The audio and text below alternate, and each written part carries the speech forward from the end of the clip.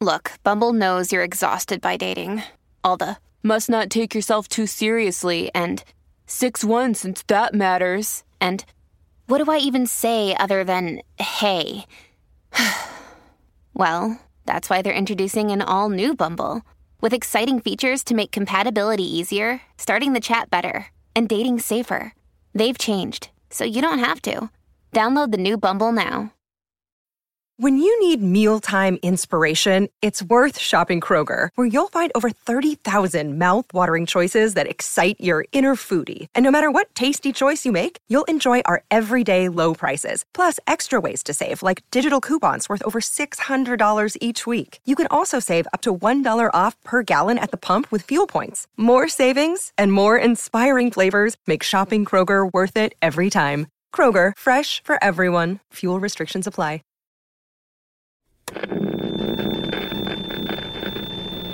Underneath every home are tunnels, from inch-wide pipes carrying water or sewage to buzzing train tracks. There are almost definitely things going on beneath the surface that you have no knowledge of. This is usually fine. The unremarkable crawling of bugs and passing of cargo is of no interest and, more importantly, no threat to you. But with the unknown, you can never be sure. The following report is a shocking one, yet not the first of its kind. In fact, the Bureau has received many similar reports, practically since the Institute's inception. Unsuspecting tourists or adrenaline junkies traveling into tunnels or cave systems, looking for adventure. They get what they want most of the time, but all too often at a price too high to pay. A Pyrrhic victory, if a victory at all, that leaves the imprint of terror to fester in their minds long after they make it home. That is, if they do make it home at all. Perhaps one day it will be time for me to share those stories with you. Today, though, one stands out from the rest. Entity 0018, known to agents only as the Hunger. Take it as a tragic tale between two friends, or a cautionary tale about the dangers of urban exploring. Whatever you do, make sure you take it as a warning.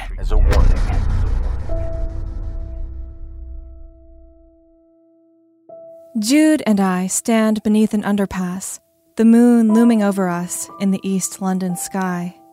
She kneels and fumbles with the cover of the manhole, eventually heaving it off with a grunt.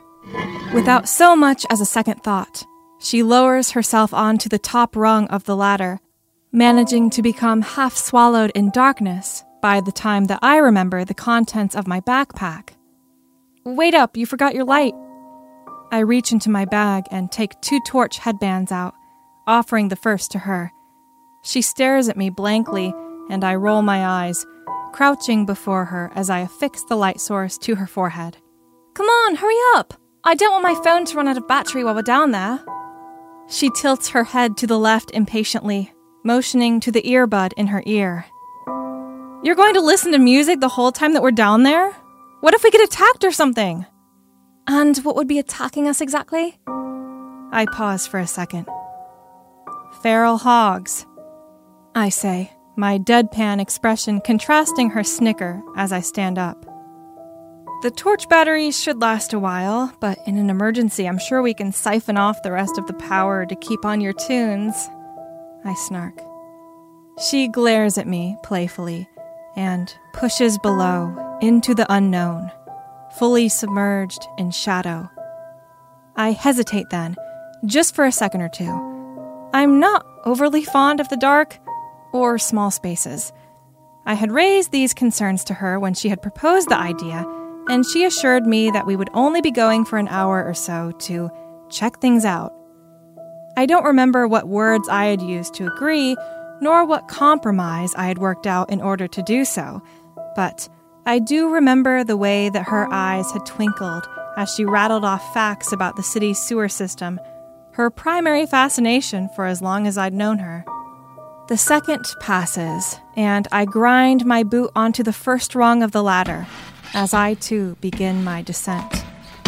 I skip past the last few bars, nearly falling on top of Jude. The tunnel is an oval shape, Our shadows warped onto the overarching ceiling like puppets on a marionette's strings. We stand on a flat path, a foot or so above murky, almost brown water, ankle high and still. Tendrils of scum crawl up the walls. The only light, the harsh beams coming from our headbands, and a sliver of pale moonlight leaking in from the manhole above. Distantly, I hear the faint scuttling of rats and the dripping of a leaky pipe. I fight off a shiver, not altogether caused by the cool temperature. "This is so cool," she exclaims, though she looks slightly uneasy. I make a noise of agreement as we walk further into the tunnel, peering into the dark water and attempting to make out our reflections. My face looks distorted in the shallow pool, features muddled and faded as I think back to what had led me here in the first place. I met Jude at a university event that was meant to be for students who hadn't quite found their friend groups yet. I remember the nervous clench of my jaw as I walked into the pub, surveying the tables full of loud, mostly drunk teens. The only person sitting alone was who I later knew to be Jude, her face planted firmly downwards into her phone. I must have been staring at her for quite a while before she whipped her head up, and I had choked on my drink as she made direct eye contact with me and walked over. She had teased me relentlessly for our first meeting in the following months, but she had kept talking to me, and we grew closer quickly. And, well, here we are. "Flashlight is heavy." The reflection next to mine shifts as Jude turns to face me. I look at her blankly, and she realizes that I hadn't been listening. She shoves my shoulder playfully. Her smile morphs into something more akin to a grimace as gravity plunges me into the filthy water below, the backs of my thighs becoming soaked as Jude begins a chain of apologies. I pause for a second, my ears straining before shushing her urgently. "Shh! Do you hear that?" "What?" she asks, and I shush her again. "Shh." She does so this time, and it takes her a few seconds longer than I to come to realize that the footsteps that we had presumed to be our own hadn't stopped, still echoing loudly in the tunnels as we stood there. In fact, they had only gotten louder. They seemed more rhythmic now, like hands beating on a drum. In the corner of my eye, I see Jude react, tensing as she whispers urgently, "Holy shit! What kind of animal sounds like that? It sounds way too heavy for an animal. Could it be a worker? Christ, I really hope it's not police." I dim my flashlight and gesture for Jude to do the same. "What are we supposed to..." She stops suddenly, and her head whips to the left. The footsteps increase to a sprint, slapping the concrete like a horse's hooves. All I see is a massive beige leaping out from a corner in the distance before my reflexes take over and I break into a run. I crane my head back to see the thing behind us, sprinting on all fours like a greyhound, body lurching completely off the ground for seconds at a time. My eyes struggle to adjust to the thickening darkness as we run blindly through tunnel after tunnel. I turn back to face forwards and realize a second too late that Jude is no longer beside me. I have no choice but to continue onwards. I hear the creature galloping behind me, but I have no sense of the distance between us. Loud echoes bouncing from the curved walls of the labyrinth as adrenaline pumps through my veins. I reach a corner and see a creature made up of gangly, mangled limbs coming straight towards me. I dart right blindly, my entire body shaking in a frenzy. It takes my mind only a few seconds to realize the nature of this tunnel, slowly narrowing, reaching a mere slit at the end. But by then, I was already having to shuffle sideways. I turn my head to see the creature, some sort of deformed man standing hunched and naked. He lifts his head slowly, one eye completely covered by his matted hair. The visible eye is a rotted yellow and striped with ridges, wide black pupil distorted nearly into a figure 8. Paralyzed, I stare into his soulless pupil, and its gaze slices back into me. The individual knobs of his spine shift and roll as he straightens, breathing in hungry snorts and wheezes as his arms hang completely limp from his shoulders. His hair and beard spill out in knots, globs of grime falling from his red, raw lips that shine with dripping spit. I lower my gaze and am met with massive, flat feet, veins jutting out angrily and clawing up his calves like vines. My breath catches in my throat as he takes another wide step forward. I squirm my way deeper into the cavity, rough brick scraping at the back of my head. He takes another 2 steps forward, and I can taste my own blood in my mouth, his shoulders starting to grind against the walls. He comes to a sudden stop, seemingly unable to conceive of a way to walk any further. We stay like this for seconds that span an eternity as I desperately try to catch my breath, my instincts screaming at me to run or hide. I do neither. Eventually he growls, sniffs, and backs away, slowly fading into the darkness until he disappears from sight. The realization that I am completely and utterly lost falls upon me like a physical sickness as I heave and retch, my mind reeling as I try desperately to brighten my flashlight. I squeeze out of the tunnel and begin to wander aimlessly, listening out for the smallest noise as I try and locate Jude.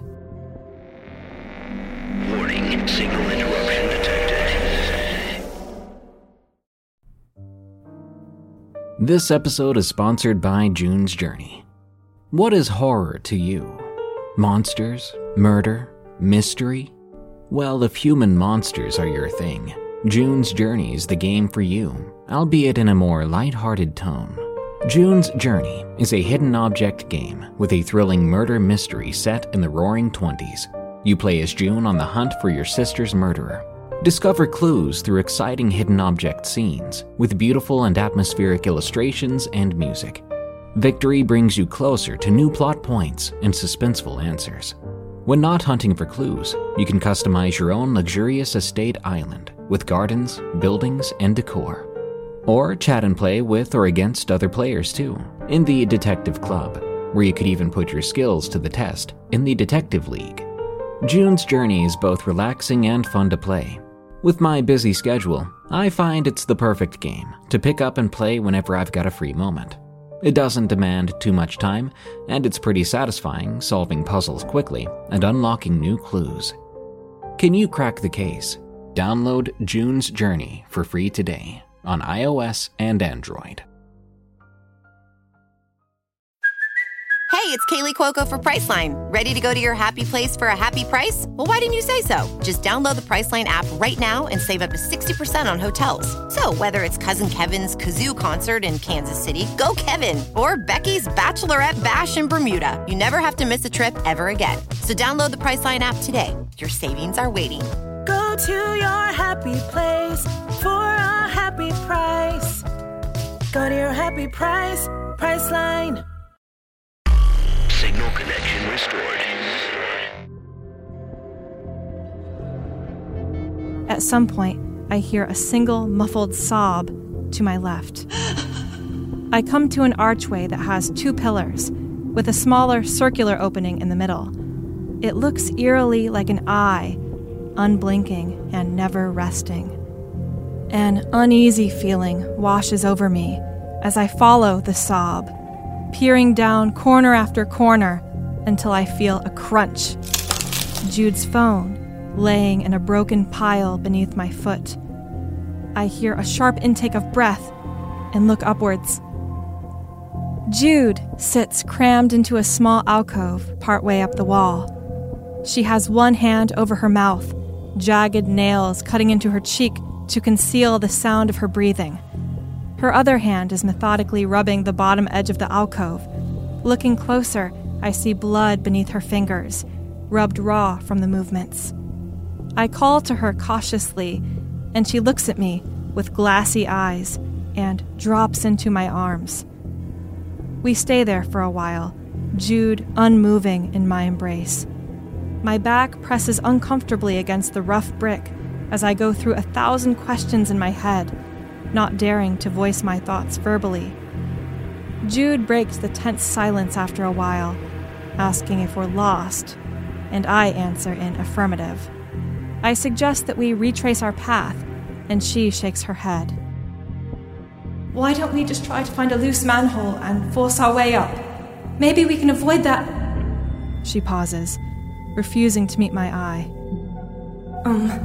Another encounter. I notice the stumble in her speech, but don't question it. My mind more focused on the chilling thought that I hadn't seen any exits. Not while running through any of the countless winding paths. Not while squeezing through nooks and crannies searching for her. I tell her this, and she swallows, legs shaking as she stands. She takes a single deep breath, hitched with small tremors, and I mirror her squared shoulders as we walk through the iris together. The air feels thicker down here, biting cold, tearing mercilessly at my skin. Jude looks terrified, pronounced eye bags stretching down her face to meet her bitten raw lips. We've been walking for hours and have found nothing of use. She stops so suddenly that it must have given her whiplash. Spine snapped straight. Are we walking downhill? She says it so forcefully, as if the words leapt from her chest, that I barely understand what she's saying. When we started walking, it was upwards, to the surface. We're walking on flat ground now. We've been walking in a straight line. There's no way we're going deeper. I say, trying to convince both of us, and failing to convince either. Her hands ball tight, scrunching her eyes closed before she speaks. We're trapped beneath the earth in a brick coffin that isn't going to let us out. Don't you get that? We're never going to find an opening. What does that even mean? You're not making any sense. My tone comes out more heated than intended, and she snarls. She sounds hysterical, almost crazed. None of this makes any sense. What was that demon back there then, huh? What's your reasonable explanation for this nightmare? We're sacrificial lambs, Dee, hoisted over a fucking Spitfire. I falter for a second, suddenly noticing how clammy my hands are. I don't answer. A period of tense silence follows that neither of us are keen to break. The tunnels are terrifying by their own merit, but the daunting similarity of each one breeds insanity. I clear my throat before I speak. Is it just me, or is it getting hotter? Feels like it. Are you feeling okay? You look pale. Not really. I try to chuckle, the noise coming out closer to a sob. Fair enough. Dumb question. She answers, plunging us back into silence.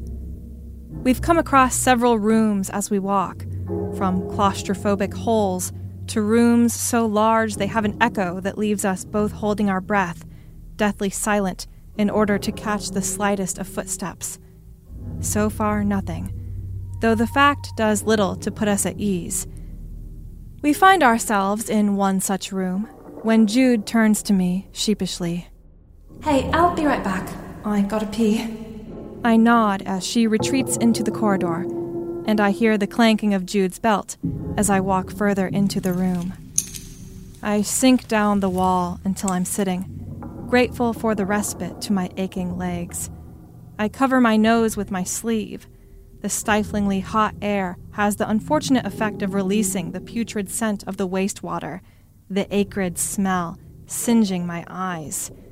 You can taste it almost, bitter and heavy on the tongue. I stay like this for some minutes before noticing the lack of noise coming from the hallway. Jude? I whisper as I creep out of the room. Her name is swallowed by deathly silence almost as soon as it leaves my lips out into the empty hallway. I hear it then. Like nails on a chalkboard. A second later, I hear it again.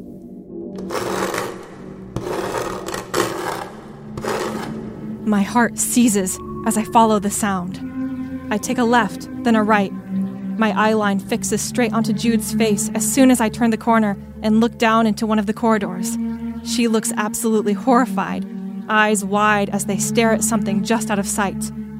I walk forward to see the back of a figure crouched before her. A woman with hair cascading down her back, her long, jagged nails raking the wall. My eyes travel from her nails to her distended, spindly arms, joints swollen to the size of tennis balls. I gasp, and two sets of eyes meet mine as the woman turns to face me, grunting like an animal. Jude attempts to run over to me, but her foot is grabbed by the woman, and she tumbles forward, hitting the ground with a sickening thump. She turns herself around to face the woman and kicks at her desperately, nailing her square in the forehead. The woman hisses and retreats, and Jude scrambles to her feet, grabbing my hand as we start to run. We move blindly and desperately, turning corners with reckless abandon. We pull each other up when we trip and drag each other when we begin to falter, spurred on by the footsteps following behind us. The echoing steps only stop as we run up a flight of stairs, the tunnel at the top giving me pause. The tunnel forks off into two pathways at the end, the one on the right blocked by rubble, thick chunks of concrete and hazard tape smashed together to resemble a boulder. The sight of the tape makes my stomach churn, with the reminder of the outside world. The other is more like a vent than anything, knee-high and only wide enough for one person at a time. I take a step back as Jude does the opposite, crouching down and peering inside. Come look at this, she says, her voice growing muffled as she covers her nose with her shirt. I lower myself cautiously onto my knees beside her. From my new position, I see a soft glow emitting from the other end of the vent. This could be our way out. I think we're still too low for this to lead outside. Have you been keeping track of every tunnel we've been through?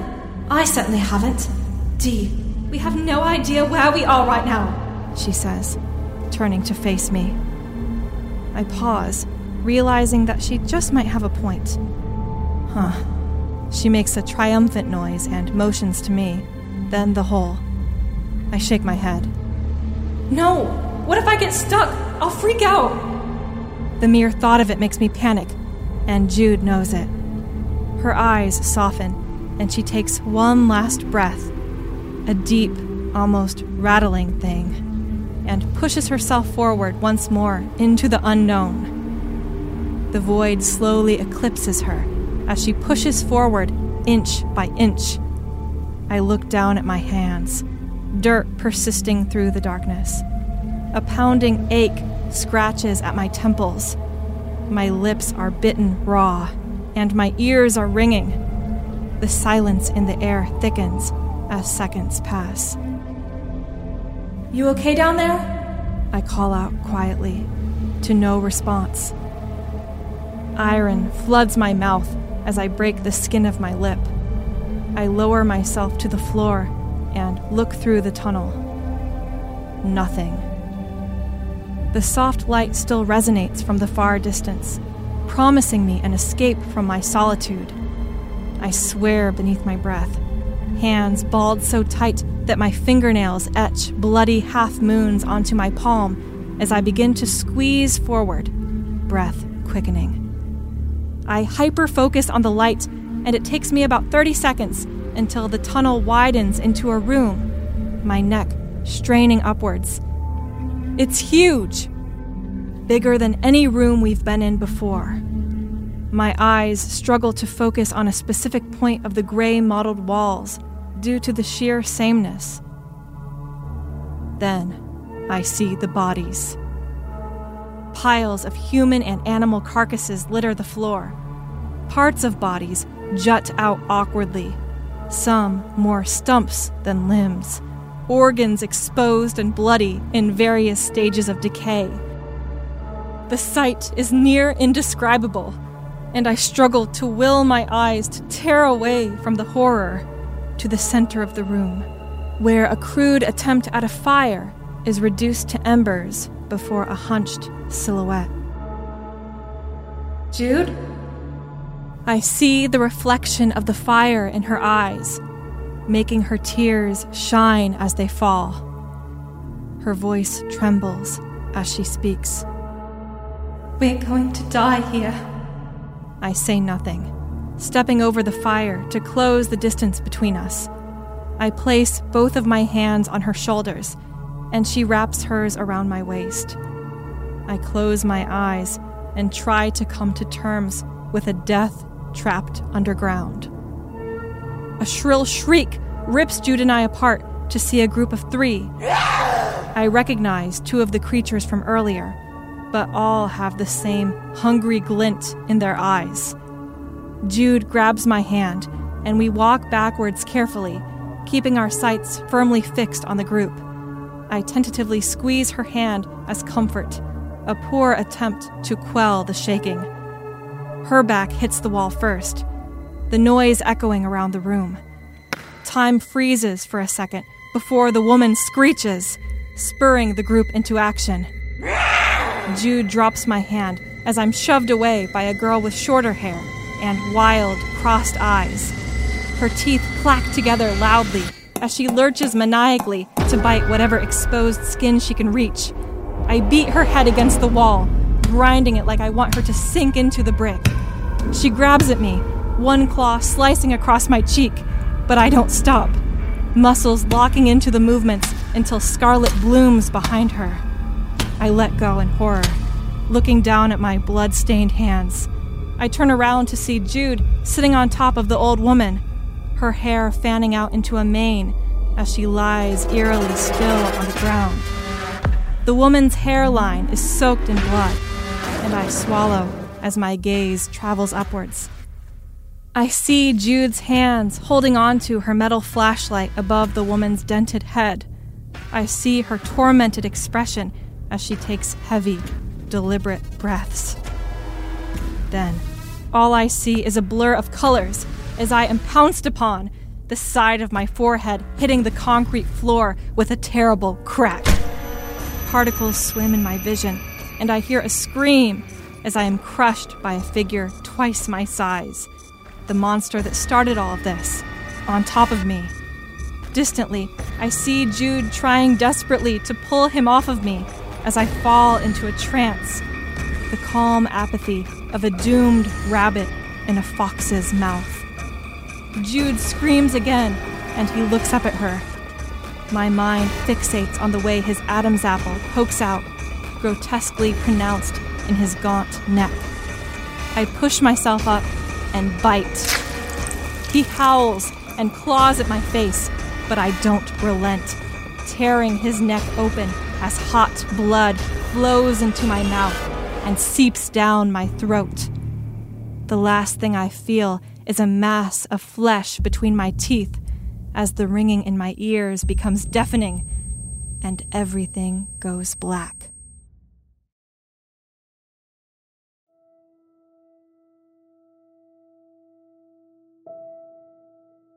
I woke up 3 days later in the hospital, disoriented and weak. The doctor said that a team of workers had found us while doing routine maintenance. He also said that they found us alone. Both of us are receiving treatment for exhaustion, and I have stitches from the gashes on my face. I'm supposed to be regaining my strength through eating and sleeping as much as possible, but I can't. The memory of that man's flesh in my mouth haunts my days and nights, making the thought of eating food repulsive. It would be easier to categorize my feelings as disgust, but it would be equally untrue.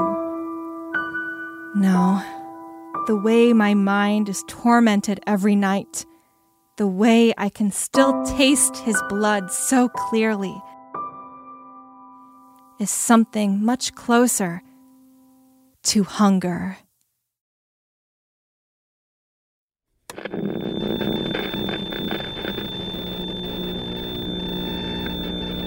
The victim, known only as D in the prior reports, gave her account voluntarily to St. Clement's Psychiatric Hospital in return for indefinite admittance.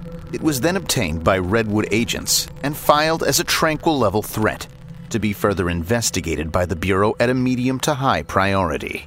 The Bureau was unable to locate any live specimens in the London tunnel system, but sufficient proof of life and recent activity were enough to confirm D's story was true. DNA was found inside claw marks etched into the walls of several tunnels throughout where the report supposedly took place, and testing showed mutated genetic matter, unlike anything already in the Redwood database.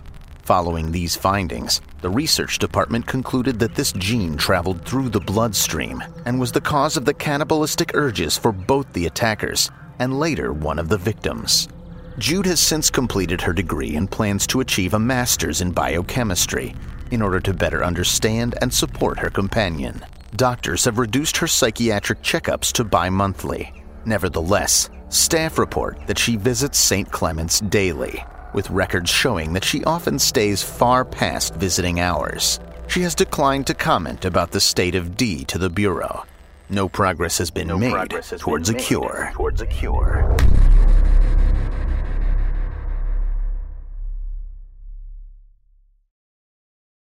Say goodbye to your credit card rewards. Greedy corporate mega stores, led by Walmart and Target, are pushing for a law in Congress to take away your hard-earned cash back and travel points to line their pockets. The Durbin-Marshall credit card bill would enact harmful credit card routing mandates that would end credit card rewards as we know it. If you love your credit card rewards, tell your lawmakers, hands off my rewards. Tell them to oppose the Durbin-Marshall credit card bill.